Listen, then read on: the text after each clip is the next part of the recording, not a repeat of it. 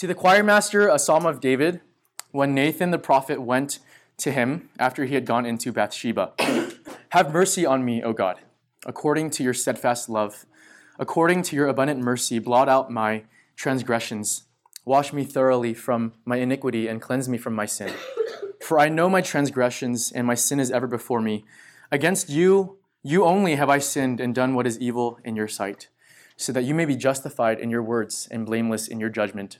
Behold, I was brought forth in iniquity, and in sin did my mother conceive me. Behold, you delight in truth in the inward being, and you teach me wisdom in the secret place. Purge me with hyssop, and I shall be clean. Wash me, and I shall be whiter than snow. Let me hear joy and gladness. Let the bones that you have broken rejoice. Hide your face from my sins and blot out all my iniquities. Create in me a clean heart, O God, and renew a right spirit within me. Cast me not away from your presence, and take not your Holy Spirit from me. Restore to me the joy of your salvation, and uphold me with a willing spirit. Then I will teach transgressors your ways, and sinners will return to you. Deliver me from blood guiltiness, O God of my salvation, and my tongue will sing aloud of your righteousness. O Lord, open my lips, and my mouth will declare your praise. For you will not delight in sacrifice, or I would give it. The sacrifices, you will not be pleased with a burnt offering. The sacrifices of God are a broken heart, a broken spirit, a broken and contrite heart, O God, you will not despise. Do good to Zion in your good pleasure. Build up the walls of Jerusalem. Then will you delight in right sacrifices, in burnt offerings and whole burnt offerings. Then bulls will be offered on your altar. This is the word of the Lord. Have you ever done something that you still regret doing to this day? Have you ever done something that you still regret doing to this day? I was listening to the story on the podcast This American Life, and the story revolves around two sisters named Elna and Julia Baker. Elna, as an adult now, recounts the story of when her and her four siblings were little kids, and they were asked by their parents to help clean the garage in their house. Elna doesn't really share what the other kids were doing, but while she was earnestly cleaning the garage, her sister Julia had found a pair of roller skates in the garage and began skating around in them. Now, 9-year-old Elna thought that her 5-year-old sister wasn't pulling her weight around, and so she tells her sister to help out. But of course, if you're an older sibling telling your younger sibling to do something, what usually happens? They say no. And so 5-year-old Julia ignores Elna as she continues skating. But in Elna's mind, younger siblings are supposed to listen to their older siblings. And as Julia continues to skate on with her command ignored, Elna gets so mad that she hits Julia in the head with this huge industrial broom lying around in the garage. And whether she underestimated her 9-year-old strength or not, from the top of her head, blood begins streaming down her face. To see anyone with blood streaming down their head is pretty shocking, no matter how old you are. And so Elna is completely shocked and in horror that she might have accidentally killed her younger sister. Julia, obviously in pain, but obviously fine, runs to her dad, who stops her bleeding by simply clotting the blood with towels and putting a simple Band-Aid on top of her hair. And so after their dad fixes up Julia, he comes out into the hallway of their house and he asks Elna what happened. But after seeing that Julia had stopped bleeding and crying, Elna now actually faces a greater terror than the first one. Because why was Julia bleeding and crying in the first place? Well, it's because Elna, as we know, hit Julia's head with this huge industrial broom. And if her dad finds out, Elna knows just how much trouble she will be in if she confessed. And so instead of telling the truth, she lies and says that it was all an accident. Something that I think is pretty typical of us.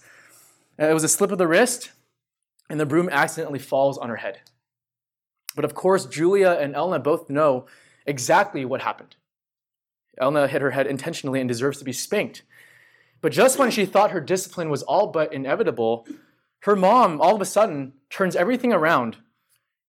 Her mom isn't convinced that she hit Julia's head on purpose. It had to be an accident because it defies logic for Elna to hold the broom the way that she did and for the broom to hit Julia the way that it did. And so Elna just runs with it, and she just says that, I guess I'm just guilty for being stupid, as she cracks a sly smile. And if you were actually watching video footage of this, you would have thought that this was the making of a psychopath. But just like that, Elna was off the hook. There was no spanking, no consequences. But for the rest of her childhood and even into her 30s, Elna didn't feel like she was off the hook, because the feeling of guilt and regret stuck with her and it didn't go away. Even though Julia, the rest of her family, and even life itself had moved on, the guilt and the regret didn't. Because for Elna, greater than the act of hitting her sister was the fact that at 9 years old, she was capable of such raw scheming and manipulative lying. Have you ever done something to this day that you still regret doing? Maybe you're full of regrets. Maybe you're taking those 6 AP classes and it's now too late to drop them. In a moment of great weakness and hunger, maybe you regretfully waste your meal and you eat terrible pho. Yes, it's happened before. But this isn't usually the kind of regret and guilt that sticks with us. For some of us, we carry low-grade guilt with us all day. For some of you, guilt has a very palpable and personal presence. For some of us, we have an acute awareness and sense of how we have gone wrong. We feel guilty for the things that we did, but we shouldn't have done, or we feel guilty for the things that we did, but we shouldn't have done, whether intentionally or unintentionally. Maybe it was what we said to our siblings or our parents. Maybe we had done something that humiliated another person. Maybe it was what we had looked at online, or the way that we had handled conflict with a friend. When I was a junior in high school, I had egged a classmate's house. And it's still something that I think about from time to time, even as a 29-year-old. For some of us, we feel guilty for the things that we didn't do but should have done. It's the kind of guilt that comes from when we could have done something to prevent something else from happening, whether it was an accident that could have been prevented, maybe perhaps even a life decision that could have been wisely counseled against, and maybe even for some of us, even suicide that could have been averted. For others of us, we feel guilty for things that are completely outside of our control, but still feel responsible for. We feel guilty for not meeting certain standards or expectations, either from our parents or our friends, teachers, sports coaches. It's the kind of guilt that comes from the feeling that we've let other people down, even though we didn't really do anything wrong. For some of us, we feel guilty for the things that we shouldn't have to feel guilty about. But for some others of us, we don't feel guilty for the things that we should feel guilty about. So rather than experiencing guilt from a tender conscience, we don't experience guilt at all because of a hardened conscience. Where are you on the spectrum of guilt? Where are you on the spectrum of guilt? What do you feel guilty about? And how do you deal with it? As we turn our attention to Psalm 51, we see how King David deals with his own guilt. But there's a dark backdrop to Psalm 51. It's the reason why this message is actually so long. After a season, let me just set the backdrop for us. After a season of unprecedented prosperity and abundance as the king of Israel, when he should have been out to war with his countrymen, King David saunters onto the rooftop of his palace on an early evening. And this already tells us that sin finds us not in suffering and in want, but oftentimes in plenty and abundance when we least expect it. Now, the timing of when he goes out onto his rooftop is important because it was common decency that you don't go out onto your rooftop at that time of day because early evening was when women engaged in ritual cleansing and bathing. Women didn't bathe in their courtyards to intentionally entice peeping toms. So while King David didn't walk over to his rooftop to intentionally spy on women bathing, his first steps onto his palace rooftop already signals and indicates his deliberate first steps toward moral failure. By stepping outside onto his rooftop at that time of night, David was already at the wrong place and at the wrong time. As he steps outside, he sees a woman bathing in the courtyard of her home for ritual cleansing. Her name is Bathsheba, and her husband is Uriah, a loyal soldier who is fighting in David's army, and he likes what he sees. And as king, he sends for her, he takes her, and he sleeps with her. It was not love, nor even a one-night stand. It was at best an abuse of his power, and at worst, it was rape. Either way, not long after that, she is pregnant with his child. And in an attempt to cover all of it, David crafts an alibi by bringing Uriah back from the battlefield so that he can fulfill his marital rights. Maybe if Uriah sleeps with his wife and gets his wife pregnant, David can actually get away with his crime. Instead, Uriah sleeps on the porch of David's palace because he cannot, in good conscience, spend time with his wife while his comrades are on the battlefield dying. And so David tries to get Uriah drunk. But a drunk Uriah still proves to be a better man than a sober David, as his plan fails. Finally, a frustrated King David sends Uriah back onto the battlefield with the intention of plotting his death. So he places him on the front lines. And lo and behold, on the front lines, he dies. And so soon after, let me go back a little bit. David not only abused his kingly power and authority by sleeping with Bathsheba, he also personally crafted the execution and murder of her husband. Rape and murder. Soon after the mourning of her loss, David marries Bathsheba, and immediately after the priest pronounces them husband and wife, David secretly breathes a sigh of relief. And he says to himself, "Dodge that bullet," or so he thinks. Because even after David had moved on from his unrepentant sin, as the kingdom of David had moved on, as the people of Israel had moved on, as life itself had moved on, God in his mercy didn't move on. That God is patient with sinners doesn't mean that God is in any way tolerant of their sin. And so God sends Nathan to David, Nathan the prophet, and with a story, Nathan has trapped David in his own judgment and springs the trap, and he says to David, "You are the man." David is completely exposed. And what we see in the dark backdrop of Psalm 51 is David in the hands of God's severe grace and mercy. And the more that I think about it, the more I am convinced that Scripture is the most relevant thing that you and I will ever read. Scripture is completely honest in its portrayals of despicable and shameful acts of human sin and failure. There is no attempt by the biblical authors to hide these details. There is no attempt to paint people like David in a favorable light as someone who is beyond the failings and trappings of everyday people like you and me. Because like David, our lives are filled with checkered pasts. Things that we don't want uncovered, things that we don't want people to know or see, maybe in different degrees and shades, but never in different kinds of struggle and sin. The Bible's stories in all of their open ugliness tell my story, and they tell your story as well. And it's what makes David's confession of sin in Psalm 51 our confession of sin as well. And so far more hopeful than hating ourselves because of our guilt, but far better than forgiving ourselves from our guilt, David in Psalm 51, this is the key idea, instructs us on 3 better ways for dealing with our guilt. And just for this evening, we're going to be only focusing on one way. The first way is we appeal to the character of God. We appeal to the character of God. We appeal to the character of God. Take a look back at verse 1. King David says, "Have mercy on me, O God, according to your steadfast love, according to your abundant mercy, blot out my transgressions." On the basis of what he had done, knowing this dark backdrop, David knew that he had no rights before God. There is no pretense in his words.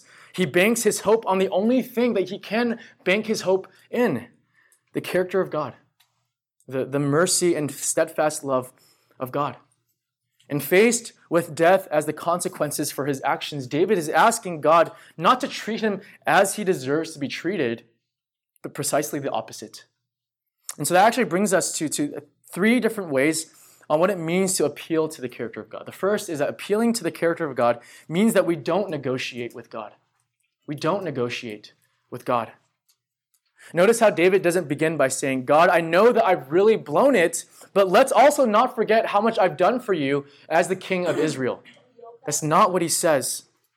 He doesn't say, "I did all of this stuff for you. I killed Goliath. I respected that idiot King Saul. I wrote a bunch of songs. I wanted to build you a house. I did all of this stuff for you." As the king, David could have appealed to his achievements as leverage before God in light of all the dark things that he had done. And the temptation for many of us when we face our own guilt is we compare ourselves to other people, do we not? You know, we think to ourselves, at least what I did wasn't half as bad as what this other person did. Maybe we will remind God, ourselves, and others of all the sins that we have not committed.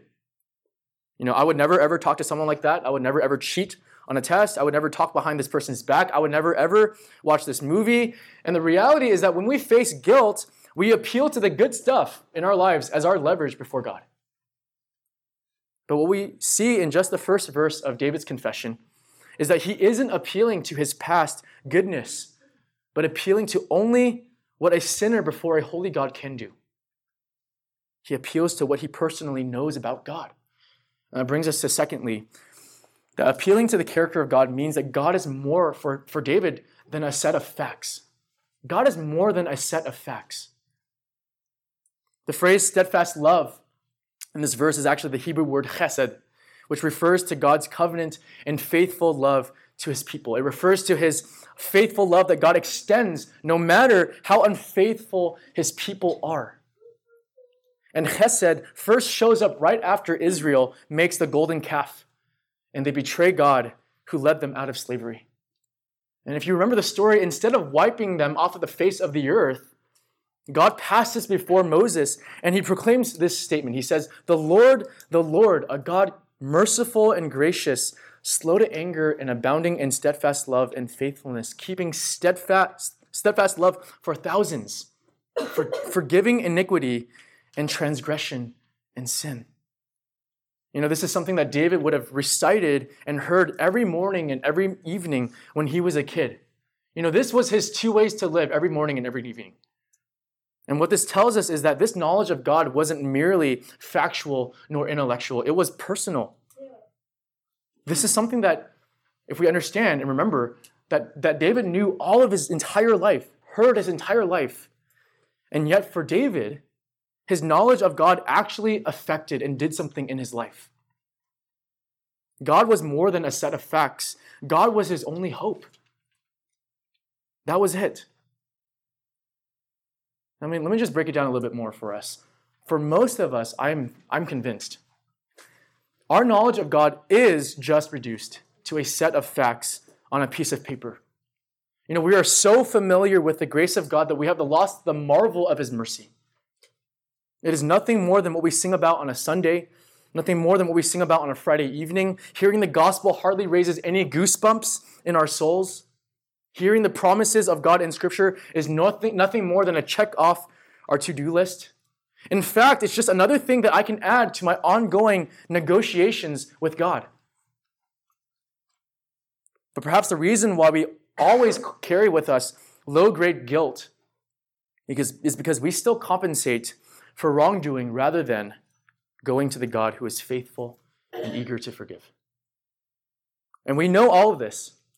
We all know all of this. But rather than resting in the merciful God, we pledge to ourselves, to others, and to God that we'll do better next time. I mean, isn't that what you guys really just talk about in your small groups anyway? Isn't that typically how we enter small groups? Well, what can we do differently next week? How can we change next week? For others of us, we are harsh and critical of others as a way to clear ourselves of all the ways in which we fail to meet God's standards. We are quick to remind and identify the wrongs in other people's lives because they look so familiar and similar to our own. One of the reasons why we compare ourselves to others is so that we can feel good about ourselves. But the more we fail to acknowledge how terrible we are, the more we will actually place ourselves farther and farther away from the gracious reach of God. You will never, ever experience joy in forgiveness, freedom from guilt, until you find rest in the merciful character of God and stop resting in the hands of your own self-righteousness. It's the reason why David has found freedom from his guilt. And so rather than masking his failures, he owns up to all of it. He says, and take a look at verses 2-3, he says, "Wash me thoroughly from my iniquity and cleanse me from my sin. For I know my transgressions and my sin is ever before me." And that brings us to the third aspect of what it means to appeal to the character of God. Appealing to the character of God means that we own up to our sins. We own up to our sins. Now look at how many my's and me's David uses. He says, wash me thoroughly from my iniquity. Cleanse me from my sin. I know my transgressions. My sin is ever before me. True confession is for sure personal, but true confession is also always impartial. Impartial. One characteristic of true confession is the courage to deal with yourself impartially, to make no excuses for yourself. Rather than focusing on specific types of sin, David uses all three. He says iniquity, sin, transgression. It's to describe the full extent of his own sin. Iniquity refers to crookedness. Sin refers to missing the mark. Transgression refers to betrayal against God and other people. David doesn't miss a thing in his confession. It is complete and total. What David's response to his own sin shows us what it looks like to fully own and fess up to our sin. Several years ago, I had conflict with someone at church who had talked behind my back and slandered me in front of some people. And I don't say this because, to clear my name, whatever. But I had happened to talk with Pastor Kim about it. And I don't even know how this conversation had come up, but Pastor Kim was sharing with me similar stories about facing criticism from other people. And I was like, no way, Pastor Kim, you're an angel. And he had told me that when it had happened to him, it was super easy to self-justify and to dismiss all of their claims. But then he started talking about it and then thinking about it another way. And this was something that I'll never forget. This is what he said. He said, let's just suppose that 99% of what the other person said was false. But what about the 1%? What if that 1% is actually true about you? 99% of it is false, but what if that 1% is true? Even if 99% of what the other person said about me was false, could there be an ounce of truth in what that person said? And if there is even a tiny shred of truth, then that's what we need to take ownership of. That's what we need to change. This revolutionized the way that I look at criticism and honest confession. Whether a critic's manner is gracious or malicious, whether the timing is good or bad, whether the intention even is constructive or destructive, whether the content is accurate, half-true, or utterly false, in any case, being criticized reveals who you are. The temptation when any sin is revealed is the temptation to self-deflect. If only the test wasn't so hard, then I wouldn't have cheated. If only this person wasn't so annoying or so dumb, then I wouldn't have made fun of them. If only I wasn't stuck at every single light on Crenshaw, then I wouldn't have gotten angry. The seductive thing about our if-only situations is that there is actually a hint of plausibility in all of them. We don't live in a perfect world with perfect relationships. The world is a broken place, and all of our lives have been touched by brokenness. We've been sinned against in various ways, but living with an if-only lifestyle tends to say that my biggest problems in life exist outside of me and not inside of me. But David's response to God's criticism reveals the real state of his heart before God. What we see in David's response is neither self-pity, self-protection, nor self-justification. He was not hard on others and easy on himself. He did not plead to any kind of human weakness. He made no exceptions or excuses. What David's response to his own sin revealed was a sensitivity to God's criticism. And yet what we find also in this passage is that his confession went deeper still. Take a look at verse 4. He says, against you, you only have I sinned and done what is evil in your sight, so that you may be justified in your words and blameless in your judgment.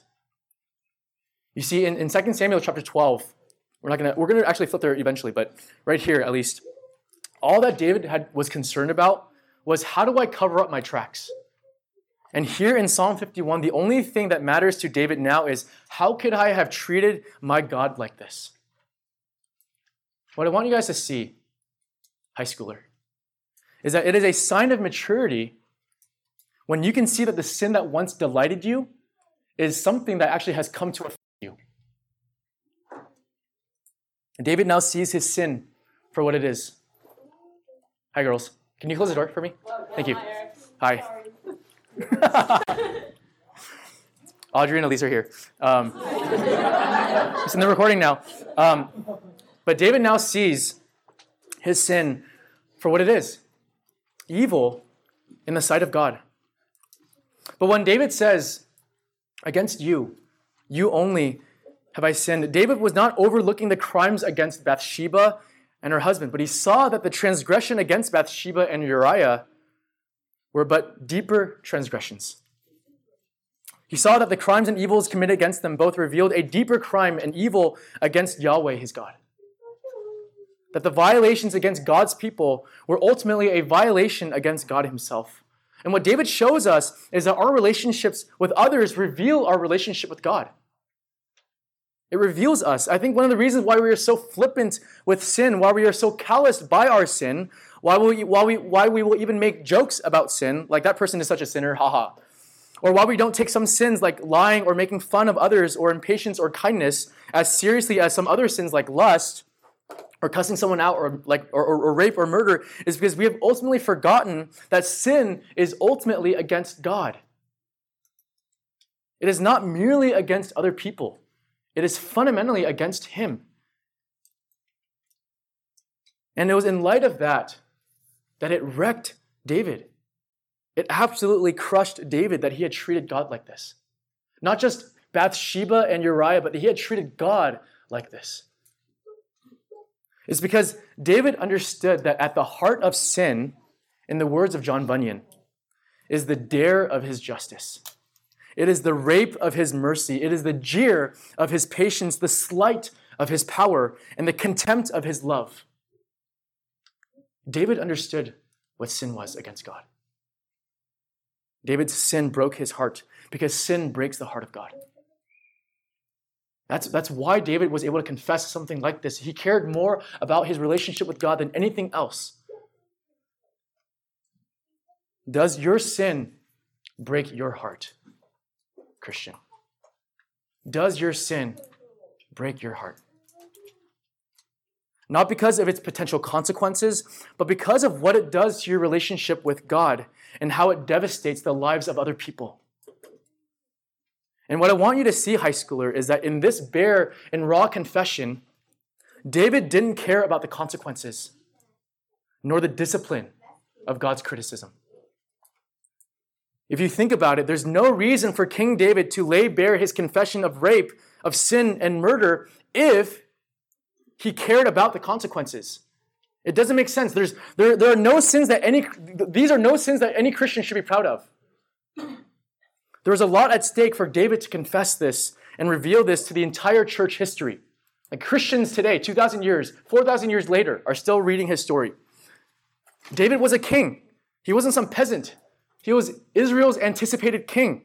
To confess such high-handed sin wasn't only embarrassing, but also disqualifying.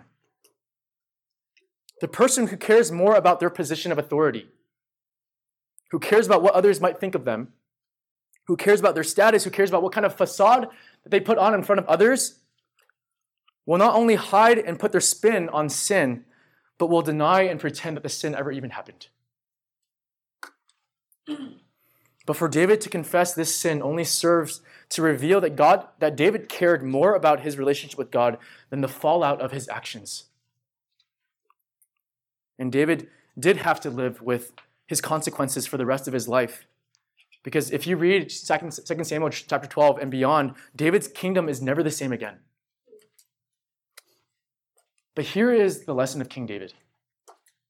Some of us think that grace is just God's favor of his people in prosperity. But what Psalm 51 shows us is that grace is also God's favor of his people in discipline. There are two ways to respond to God's discipline. The first is to despise the fact that our sin has been found out. That's the first. Is to despise and hate the fact that our sin has been revealed and exposed, that other people know about our sin. But the second, the other way to respond to God's discipline is to see God's discipline as but another facet of God's love for you. That God reveals and disciplines and brings to light the sin of David shows that he is still in the grip of God's severe mercy and grace.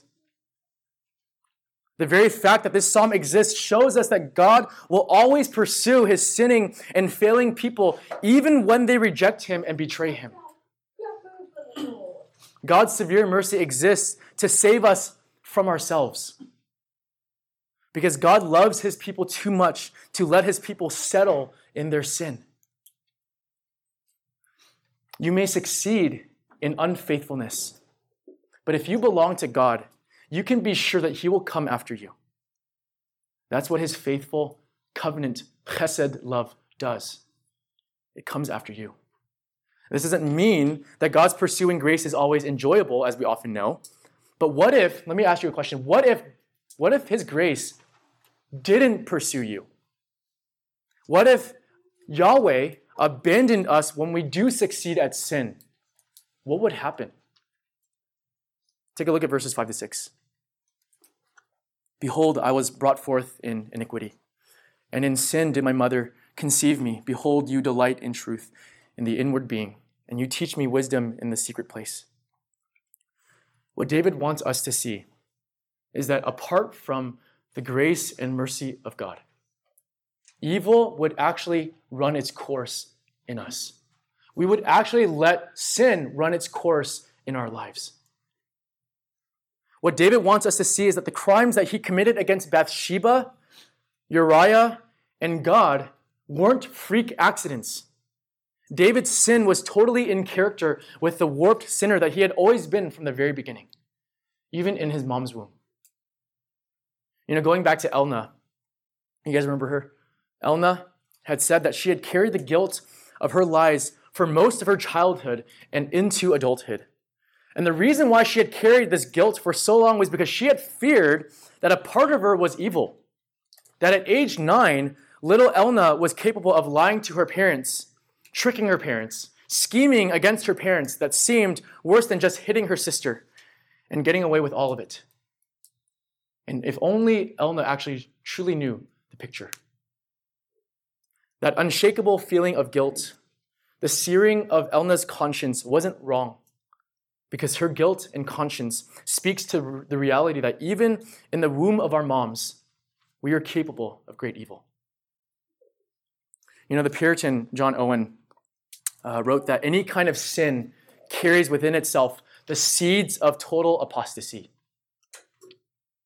Any kind of sin carries within itself the seeds of total apostasy. Every unclean thought or glance would be adultery if it could, he says. Every thought of unbelief would be atheist, might it grow to its head. Every rise of lust, might it have its course, would come to the height of villainy.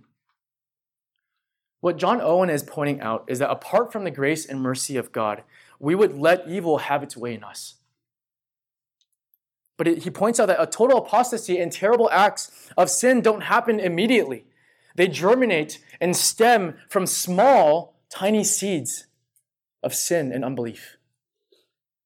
The person who sells drugs, the person who sexually assaults, the person who steals for a living, don't start off initially as drug dealers, as abusers, and as thieves.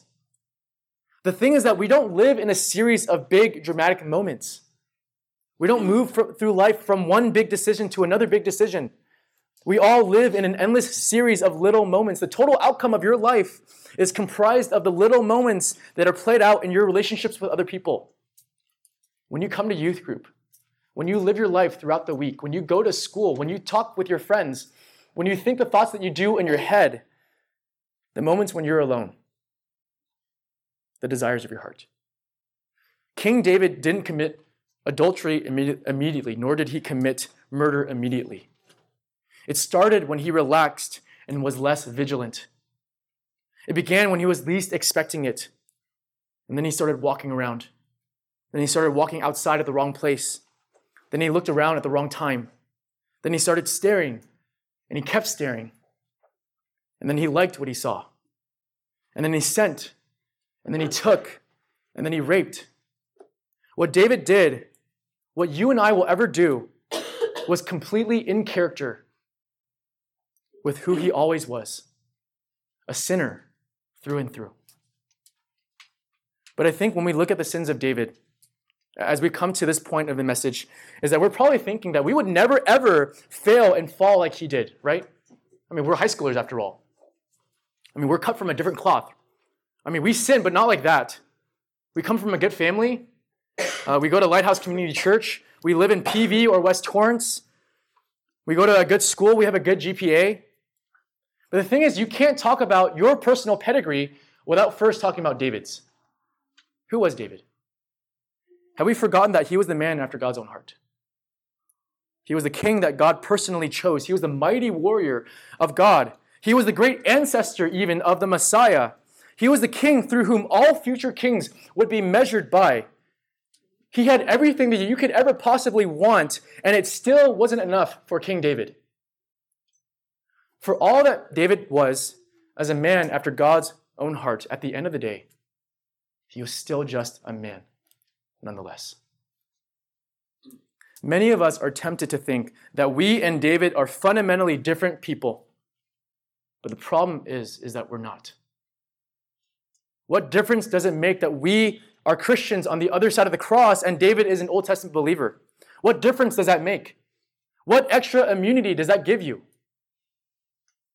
Because if we start saying that I would never do something like that, I would never talk the way that they do, I would never act like these people, I would never hang out with people like that, then we've already taken the first steps in our own fall and the first steps in our own apostasy.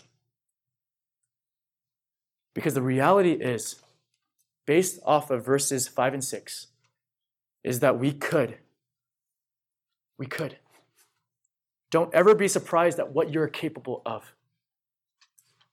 You know, there's a story of this Puritan. I don't know why I'm quoting Puritans lately, but this guy named John Bradford, he's long dead and old, or old and dead, and he had happened to watch a group of prisoners being led to their execution for their crimes. And upon observation, he said this statement, "There, but for the grace of God, goes John Bradford." In other words, if it weren't for the grace of God, to execution goes John Bradford. There, but for the grace of God, goes Eric Kai. There, but for the grace of God, goes you and me. I mentioned earlier that the story of Scripture is the most relevant thing that you and I will ever read. And I really do believe that. It's a story riddled with failure after failure after failure after failure after failure. The guilt of Adam, the guilt of Noah, Abraham, Isaac, Jacob, David, Solomon, Judas, Peter, they're all palpable and understandable because we all are them. Their guilt depicts our guilt. We and David may be different in degrees, but we are fundamentally the same in kind. We are all cut from the same cloth. We are sinners through and through. And for David, there was a price for his rebellion, and there is a price for ours. I want you guys to turn to 2 Samuel chapter 12. I've talked about it for long enough, but 2 Samuel chapter 12, it's before the book of Psalms. 2 Samuel, it's after Judges and Ruth. 2 Samuel chapter 12. And I wanted you guys to turn and look at chapter 12, verses 13 to 14. Verses 13 to 14. David said to Nathan, "I have sinned against the Lord."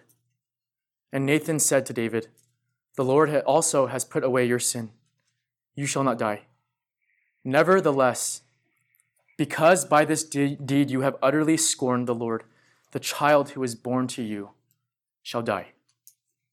And we're told that God has put David's sin away, and he shall not die. In a word, David was forgiven. You know, the idea with forgiveness is that you carry a debt, but your debt has been sent away. You carry guilt, but your guilt has been sent away. You carry sin, but your sin has been sent away. But the question is, if God is truly just, truly righteous, and God doesn't sweep sin under the rug, the question is, where does God send David's sin? And where does God send your sin? And the story tells us that while the guilt of sin was forgiven, the consequences of sin was inflicted. Verse 14 tells us that the son that was born to David in Bathsheba would die. Where did God put David's sin. It's as if the child has become David's substitute. By no means am I reading the New Testament into this Old Testament passage. This is not where Jesus dies. But what I want us to notice here is an echo, a pattern, a typology. Could the death of a son of David point to the death of the son of David? Where the sin of David and the sin of you and me would be carried by the greater David. Where the only place that we can find mercy and freedom from our guilt is when we unburden it at the cross of Jesus Christ, the true and better David. You see, either we can carry and bear our own sin and our own guilt for the rest of our lives like Elna can, or we can bring it to the foot of the cross and lay all of our sin, all of our shame, and all of our guilt there. Where else can we bring our guilt and our sin? And if you want some obvious and clear application, this means that we need to bring our confession to God, and we need to bring it to Him every day. The joy of confession is that it brings us to Jesus Himself. Confession isn't for those who love the burden of their guilt, but for those who want their burdens lifted. A sign of maturity isn't just that sin afflicts us. A sign of maturity is that when sin afflicts us, we grow in laying it down and confessing it. Because in our confession, we are actually confessing the story of the cross. How the sinless Son of David has taken upon Himself our sin and our guilt, how He bore our griefs and carried our sorrows, how the Lamb of God was pierced, as Isaiah 53 says, for our transgressions and crushed for our iniquities. And God laid upon Him the iniquity of us all. Have you ever done something that you still regret doing to this day? What guilt do you carry tonight? What sin do you carry tonight? What burden do you carry tonight? In Jesus, God is inviting us to lay down our burdens and to lay down our guilt and to follow Him into a life of freedom. The debt that we owe, Jesus paid it all. The wrath of God, Jesus drank it all. The sin and guilt that we carry, Jesus took it all. Leave it to Him. Leave it with Him. Where will God send your sin and your guilt? Can you take it all? Have Him send it to Jesus. He can bear it all, and He can take it all. Who shall bring any charge against God's elect? It is God who justifies. Who is to condemn? Christ Jesus is the one who died, more than that, who was raised, who is at the right hand of God, interceding for us. Who shall separate us from the love of God in Christ Jesus? For I am sure that neither death nor life, nor angels, nor rulers, nor things present, nor things to come, nor powers, nor height or depth, nor anything else in all creation will be able to separate us from the love of God in Christ Jesus our Lord. Do you feel guilty tonight? Do you feel burdened tonight? Do you have sins tonight? Leave it with Jesus. Let's pray.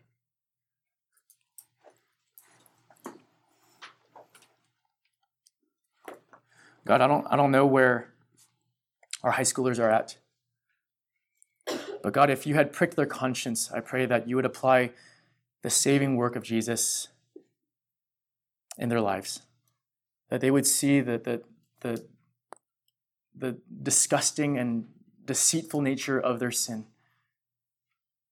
But in so doing, that they would actually cling to the mercy of God. That they would see their sin on the cross. And that as they look there, that they would find everything that they need. Jesus Himself. I pray this for our high schoolers. And God, I do pray that you would bear much fruit from even the discussion in our small groups. Pray that you would really bear much, not just honesty, but much rejoicing in Jesus. And we thank you and we love you. We ask in Jesus' name. Amen.